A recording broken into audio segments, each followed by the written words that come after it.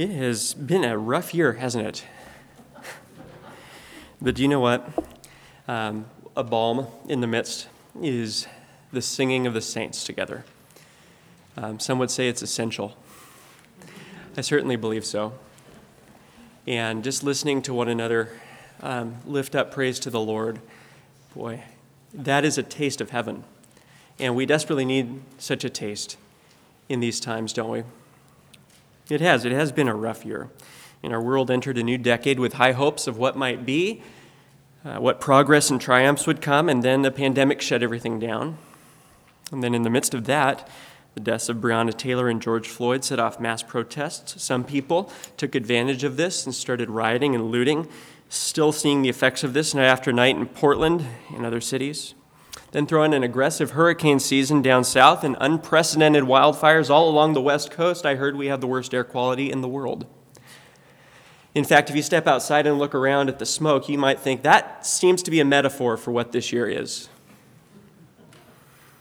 Churches are being fined and taken to court for worshiping together.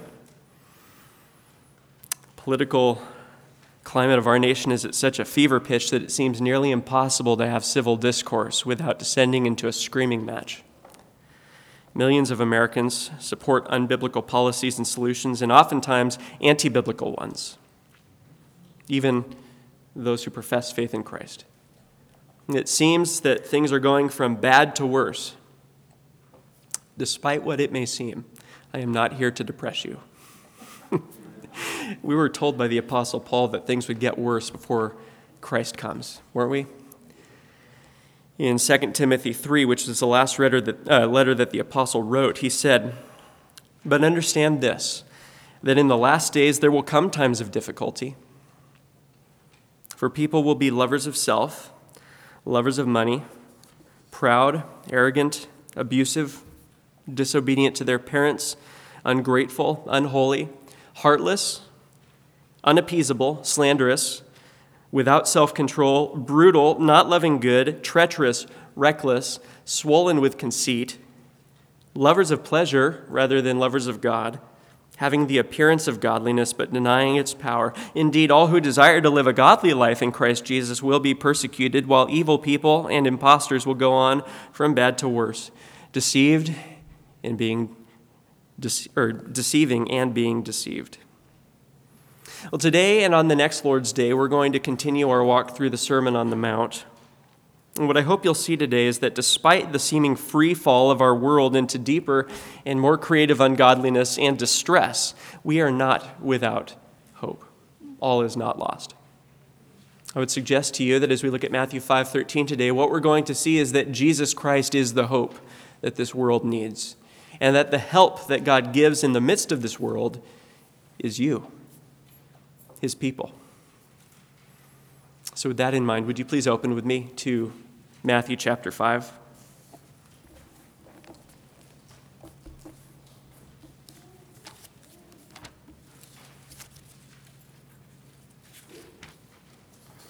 We're going to be looking at verse 13, but to give the context and to see how it fits, I'll read to you verses 1 through 16.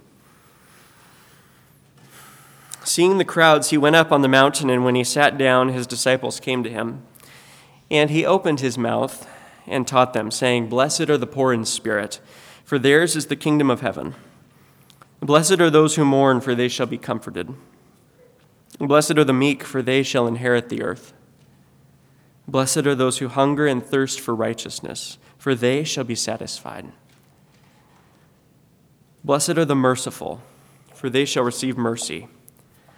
Blessed are the pure in heart, for they shall see God. Blessed are the peacemakers, for they shall be called sons of God. Blessed are those who are persecuted for righteousness' sake, for theirs is the kingdom of heaven. Blessed are you when others revile you and persecute you and utter all kinds of evil against you falsely on my account. Rejoice and be glad, for your reward is great in heaven, for so they persecuted the prophets who were before you.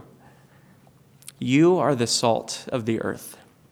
But if salt has lost its taste, how shall its saltiness be restored? It is no longer good for anything except to be thrown out and trampled under people's feet. You are the light of the world. A city set on a hill cannot be hidden, nor do people light a lamp and put it under a basket, but on a stand, and it gives light to all in the house. In the same way, let your light shine before others, so that they may see your good works and give glory to your Father who is in heaven. You are the salt of the earth. The title of our sermon today is The Conservative Christian. And that's a play on words. Many people in America think that Christianity simply boils down to political conservatism. But this sermon is not about politics, because Christianity isn't about politics, and this statement of our Lord isn't about politics. I mean, there may well be applications for how we as Christians steward the gift of our political engagement and activities, but that's not the kind of conservatism we see here in this text. Now, the kind of conservatism we see here in verse 13 is that Christ's people conserve a sin-decaying world. Christ's people conserve a sin-decaying world. We are saved out of a sin-decaying world through the gospel and then live as God's holy people in the midst of a sin-decaying world in order to act as conservatives of godliness in a sin-decaying world. That is, we conserve truth and goodness and beauty in a world where Satan, the flesh, and the world are seeking to destroy those things. And so if I could put it to you this way, today as we look at verse 13, we'll look at Jesus' statement about the salt of the earth and consider the Christian's call to conservation, or preservation, if you will. And then next week, we'll look at verses 14 through 16 and the light of the world and consider the Christian's call to proclamation. Today, conservation. Next week, proclamation. Well, in order to understand what Jesus means when he says, you are the salt of the earth, we need to first understand what he implies about the world, what he assumes we already understand about the world in which we live. And just to be clear, Jesus is not talking about this world as it's created. He's talking about a humanity that is set against God, rejecting Jesus Christ and walking in its own way. That's what he means. Well, we'll look in a few minutes at what salt does, but as I said a moment ago, Jesus focuses on how salt conserves what is decaying. And so in his metaphor, if his people are the salt of the earth, then that implies that the world is in fact decaying. It's on a downward spiral. And if 2020 wasn't enough to convince you of that, I'd invite you back to the beginning, where God created a world, a cosmos that was crowned with perfection. Beautiful display of his glory, a masterpiece. And set in the center of this as God's special focus of attention is the earth and everything in it as his crown jewel. And at the center of that, he puts Adam and Eve in the Garden of Eden, who were given the amazing calling of spreading his glory. And if we could look at the garden as it were like a temple for God's glory right in the middle of the earth, their calling was to take that temple and spread it out to the corners of the globe and see that it's filled with worshipers of God, that God would be magnified. And he gave them everything they needed to do in order to do this. And what happened almost immediately? Toward the God who had done nothing but bless them, they rebelled. They went their own way. They rejected his goodness. And then they had kids, and the firstborn murdered the secondborn. Great start. 10 generations later, let me read to you from Genesis 6 what is God's assessment of humanity in just 10 generations.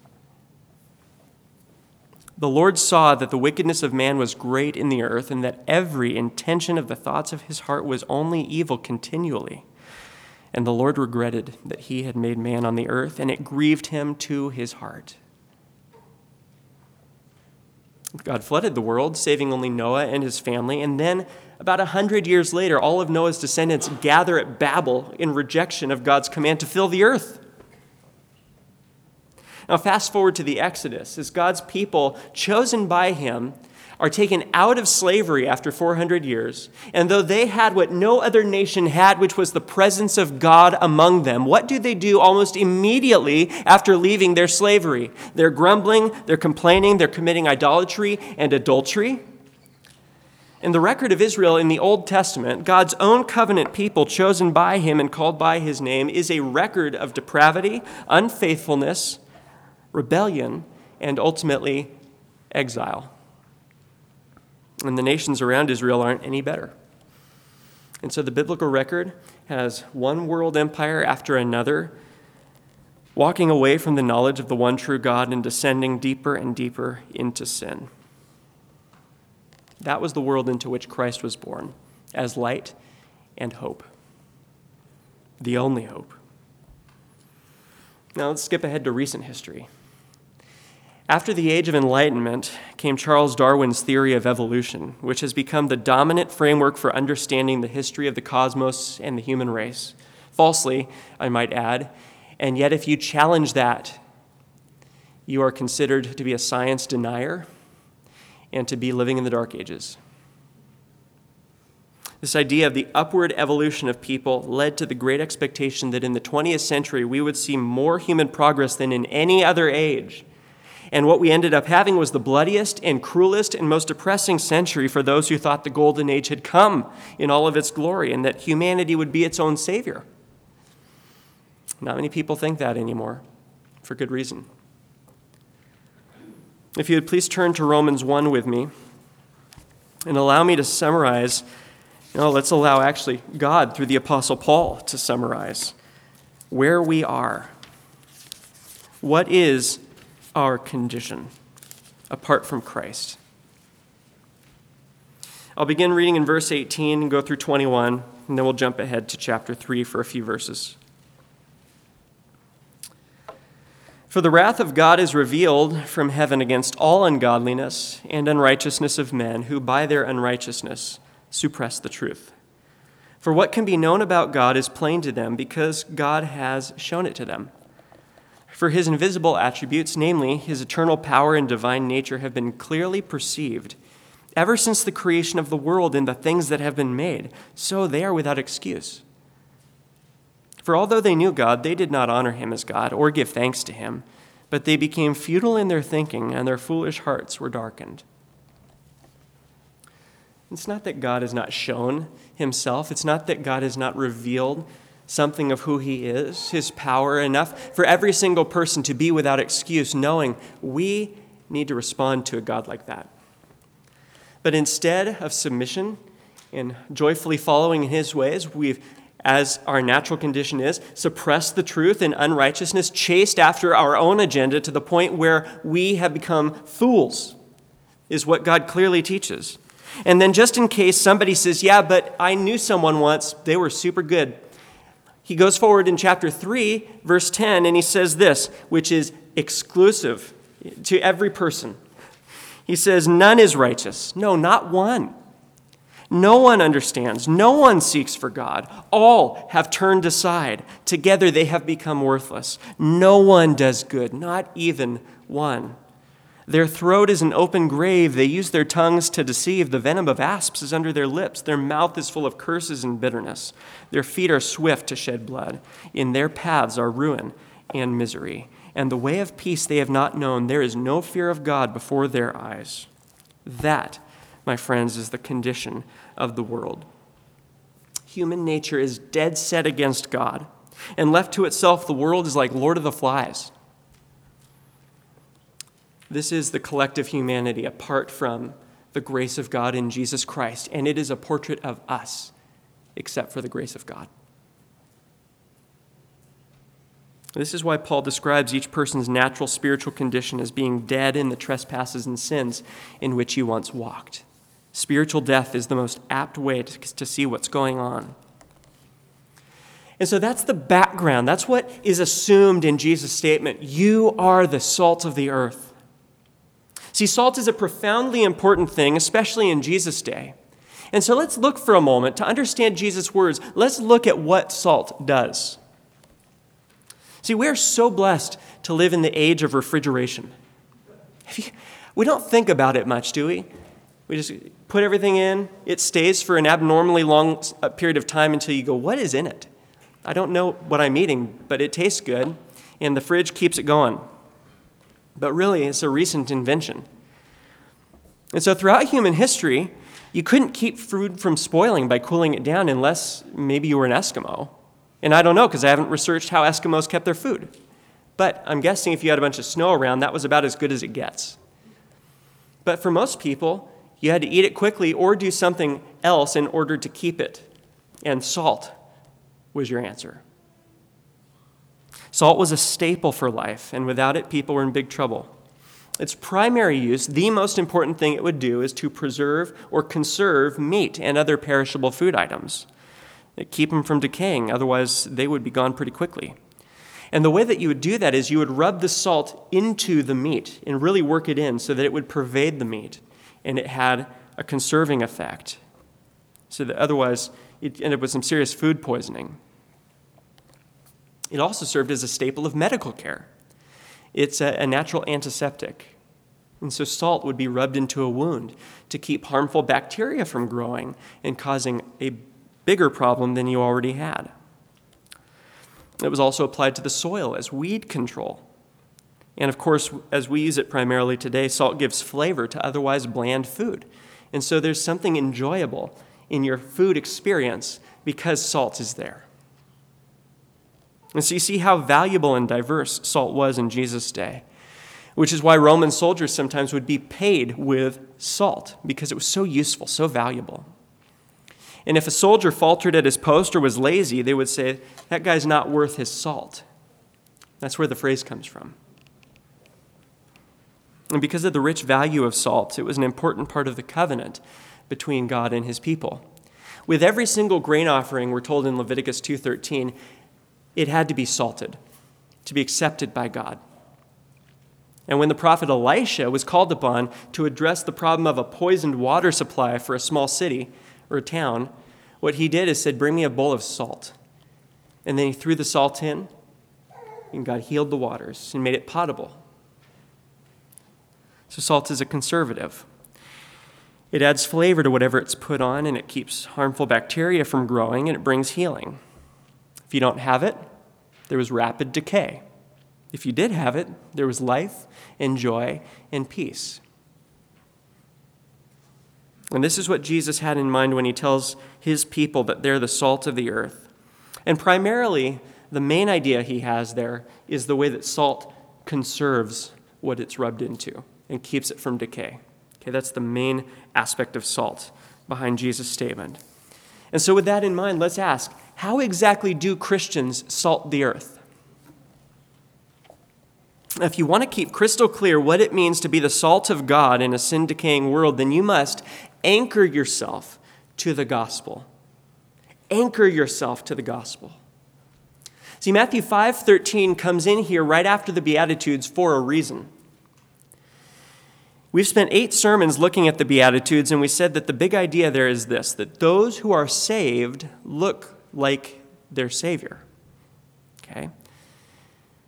So we do not pursue the Beatitudes kind of a life apart from faith in Christ because we cannot live a Beatitudes life apart from faith in Christ. Anyone who's ever tried has ended up in the most rank hypocrisy and the biggest failure you could possibly imagine. We can't do it. Because without Christ, we're the kind of people we read about in Romans 1 and Romans 3. With Christ, we have a new heart and a new spirit he's put within us. And the new life takes root, and it looks like Jesus, and it's described for us in the Beatitudes. The Beatitudes are a picture of the Christian who conserves goodness in society, who blesses those around him. And the gospel is always the wellspring from which those qualities come. Always. See, the people who are the blessed ones of the Beatitudes are those who are born again through the gospel, whose faith is in Christ alone, who are living in repentance from sin and toward God in obedience. And because of God's saving work in them, they seek to show Christ in every part of life. Christians salt the earth by seeking to show Christ in every part of life. They are poor in spirit, mourning over sin, meek, hungry for righteousness, merciful, pure in heart, peacemakers. The world is so different from them. They are so like Christ and different from the world that sometimes the world will even persecute them in order to suppress the testimony of their lives. The normal Christian life described by Jesus in the Beatitudes is the heart of what it looks like to be the salt of the earth. This kind of person who looks like Jesus and lives the life of the Beatitudes by his grace will be the ones who are conserving whatever goodness remains in a world that is decaying under the weight and influence of sin. These people have gospel influence.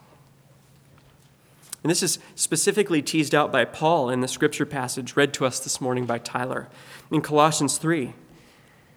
And where does the apostle begin? He says, if then you have been raised with Christ, if you who were dead have now been made alive with Jesus through the gospel, then you have died and your life is hidden with Christ in God. And because Jesus died for you and rose again to save you from your sins, the life that you live now is lived to reflect his glory. And then he specifically draws that out, one aspect at a time. Because in the midst of a world that's chasing after sexual immorality and covetousness and evil desire and malice and slander, Christians live lives of truth, compassion, kindness, humility, meekness, and patience. They are the ones who love richly because God has richly loved them. When the world all around them grumbles and complains, they are the thankful ones who remind people how many blessings there are to be grateful for. Their homes reflect the gospel. Wives submitting to and respecting their husbands, and husbands lavishing love on their wives. Children being nurtured under the lordship of Christ.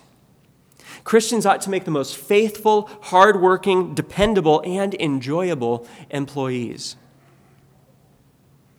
And in our conversations, our words are different than the world's.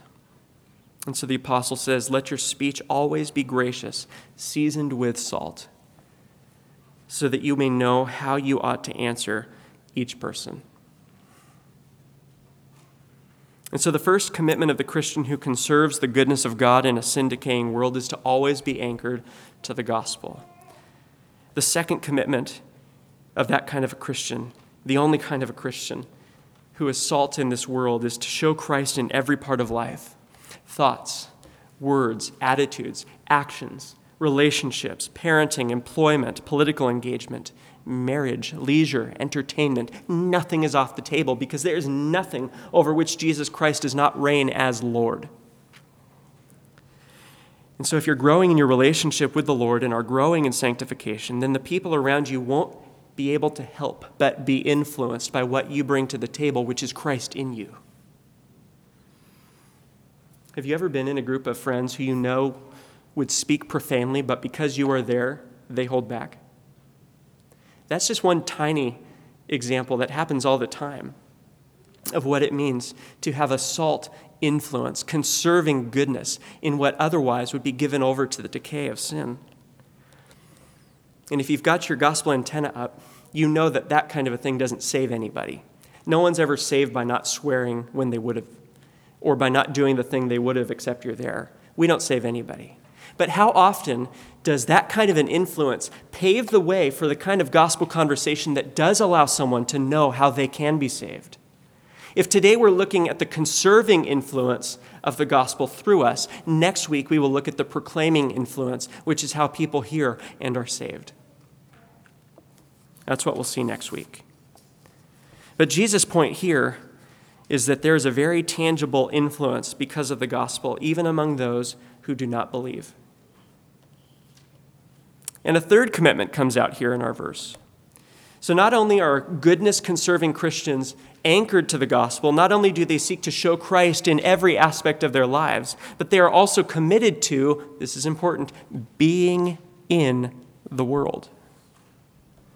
Being in the world. You may have noticed that salt conserves nothing it's not in contact with. It flavors nothing it doesn't touch. It can sit on a shelf for years and never do a grain of good to anything. The only kind of meat that was preserved by salt was the meat that had salt rubbed into it. And anything that had salt rubbed into it was influenced by it in one way or another.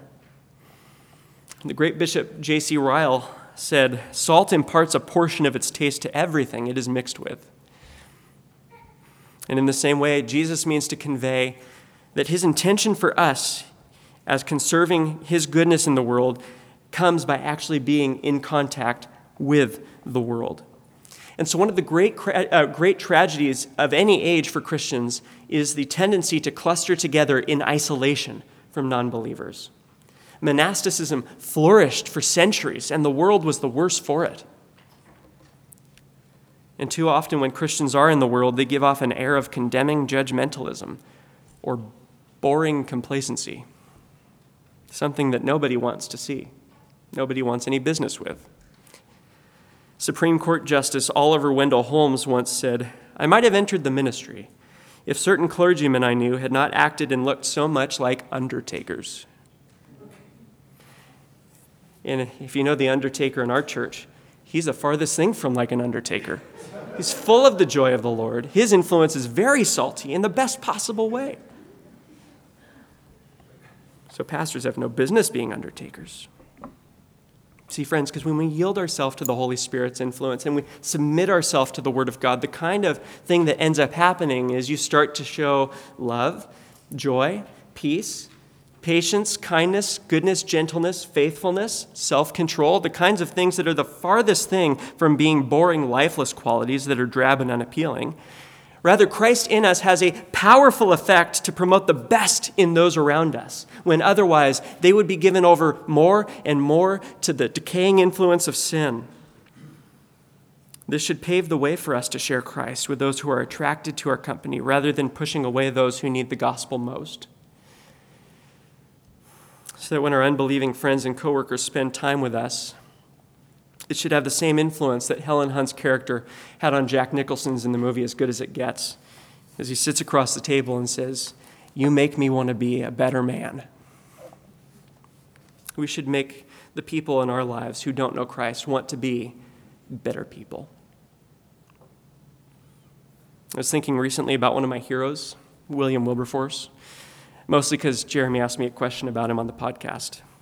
And his portrait sits just above my desk because the example of how Christ powerfully transformed his life and worked its way out into society is an example that I want to follow. I want to leave a mark. It doesn't matter so much if I'm remembered, but I want to leave a mark on the society that I have interaction with. See, when Wilberforce came to Christ, he thought that in order to be faithful to Jesus, he should probably leave politics and become a pastor. And his pastor friend, John Newton, author of Amazing Grace, convinced him and exhorted him to stay where God had put him because God had a purpose for him there, as he does for all of his people in every legitimate station in life. And the conservative effects of Wilberforce's Christianity stemmed the tide of moral decay in an age that was so corrupt that it makes some of the things going on now look as if they're pretty clean. Oh, and don't forget that because of the tireless work of Wilberforce and countless Christians who banded together with him, slavery was abolished in the British Empire, and the world was better for it. And even though he was severely affected by health problems that kept him bent over and in pain in bed many days out of his life, the joy of Christ and the vibrancy of his testimony still shone through. And so one contemporary author of Wilberforce's was in Parliament one day when Wilberforce stood up to give a speech, and he recounted it like this. He said, "I saw a shrimp mount the table. But as I listened, he grew and grew until the shrimp became a whale." He was vibrant because of Christ in him. So are you tethered to the gospel? Are you devoted to growing in your relationship with the Lord and his likeness? Or are you in the world? Because if you've trusted Christ for your salvation, then one of the primary purposes that you have on this earth, a purpose you can serve here but not in heaven, is to influence the unbelievers around you for good and to conserve the goodness of God in a world that needs it the most and yet doesn't know it. So you begin by looking in your workplace or in your home and asking, what kind of an influence do people see in you because of Jesus that they otherwise wouldn't? A wonderful and very convenient place to find opportunities to be in the world, serving and doing tangible good because you love Jesus, are actually our affiliate ministries. We don't have to invent things to do in order to be rubbing shoulders and being salty in this world in the sense that Jesus is talking about. You could call up Love Inc. or Tatum's Gifts or Life Choices or the Union Gospel Mission and say, hey, I can't commit to anything regular necessarily, but I got a couple hours on this Saturday. Where could you use me? And see what the Lord does with that. If you thought things were bad now, imagine how much worse they would be if all of the Christians were taken out of the world. There will come a day, it's called the rapture, when that will happen. And if you read what happens next, it's a pretty bad 7 years. The world needs you, folks. It needs Jesus in you, and it can't substitute anybody else for you. But a word of caution is in order, of course, because as salt is doing its conserving work against decay, don't forget the threat of decay is actually very real. There are actual evil forces at work as Christians are conserving the goodness of God in this world. The world, the flesh, and the devil are real. They are very active. And as sinners saved by grace, we must be on guard against reverse influence. And that's what Jesus warns us about here in verse 13. He says, if salt has lost its taste, how shall its saltiness be restored? It is no longer good for anything except to be thrown out and trampled under people's feet. To us, that may seem a little bit odd because we're not used to salt that doesn't taste salty. In fact, categorically, that's not going to happen with the kind of salt you have in your kitchen. Because the sodium chloride, the salt that we have, that's the extent of my chemistry. Don't ask me any other chemistry questions. That is a very stable element. But if you were to go back to Jesus' day in Palestine, most of the salt there came in rock form from the region of the Dead Sea. Yes, there was sodium chloride, which was the good stuff. But then you also had gypsum, other minerals, and the salt would be the first thing to be washed away if there was a rain or if some kind of moisture got into the rock salt. And so you'd find out very quickly when you got home whether or not the salt you had actually was salty. And if it wasn't any good for getting dinner on the table tomorrow, then you'd throw it out onto the road, and it would be walked over by travelers until it was worked into the ground and you had a sterile road. And so Jesus' caution to us here is that as we're living as his people in the world, we must be vigilant that the influence of Christ is working in the world through us rather than the world working its influence into us. We must keep enjoying life and all the blessings that the Lord gives us that are legitimate things from his hand. We enjoy them. We live in the world as influencers for Christ, but we can't lose our anchor in the gospel or ignore Christ through spiritual complacency, because then it will be almost certain that we will think we have more influence in the world than we actually do, while the world has begun influencing and forming itself in us. And so as you examine your Christian influence, what do you do if you find that you've all but lost your tastiness? If you're not really conserving much of anything, but perhaps contributing to the spread of decay? What do you do at that point? I don't want you, Christian friend, thinking that Jesus is here saying that you will be thrown out of the kingdom, because that's not true. If you are in Christ, remember what Jesus said. All that the Father gives me will come to me, and whoever comes to me, I will never cast out. That's an absolute statement. It's not contingent upon you at all. It's just a fact. In Christ, your salvation is secure. So your saltiness may not be able to be restored by you, but remember who the source of your saltiness is. It's Jesus Christ. So return to the source. Repentance is the path forward.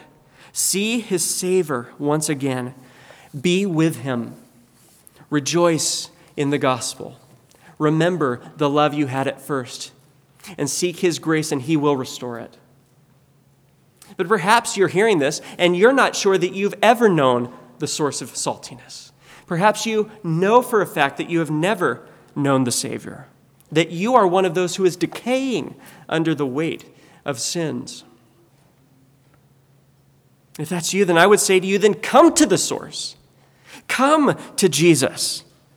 In a parallel passage in Luke 14, Jesus says, "Salt is good, but if salt has lost its taste, how shall its saltiness be restored? It is of no use either for the soil or for the manure pile. It is thrown away. He who has ears to hear, let him hear." Do you, if you do not know Christ, have ears to hear what he is saying? Will you now seek the Lord for forgiveness, confessing your sins and trusting in him alone? Friend, he died for you and rose again to save you. He will not turn you away. He cannot, because he paid for your sins.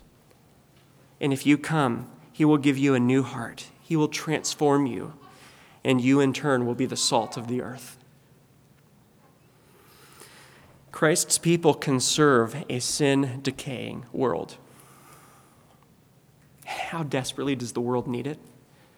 Just look around. Well, next week we'll turn our thoughts from our conserving effects in this decaying world to our proclaiming effects as light in the darkness of this world. But by God's grace, may we go and conserve that which is good. Please pray with me.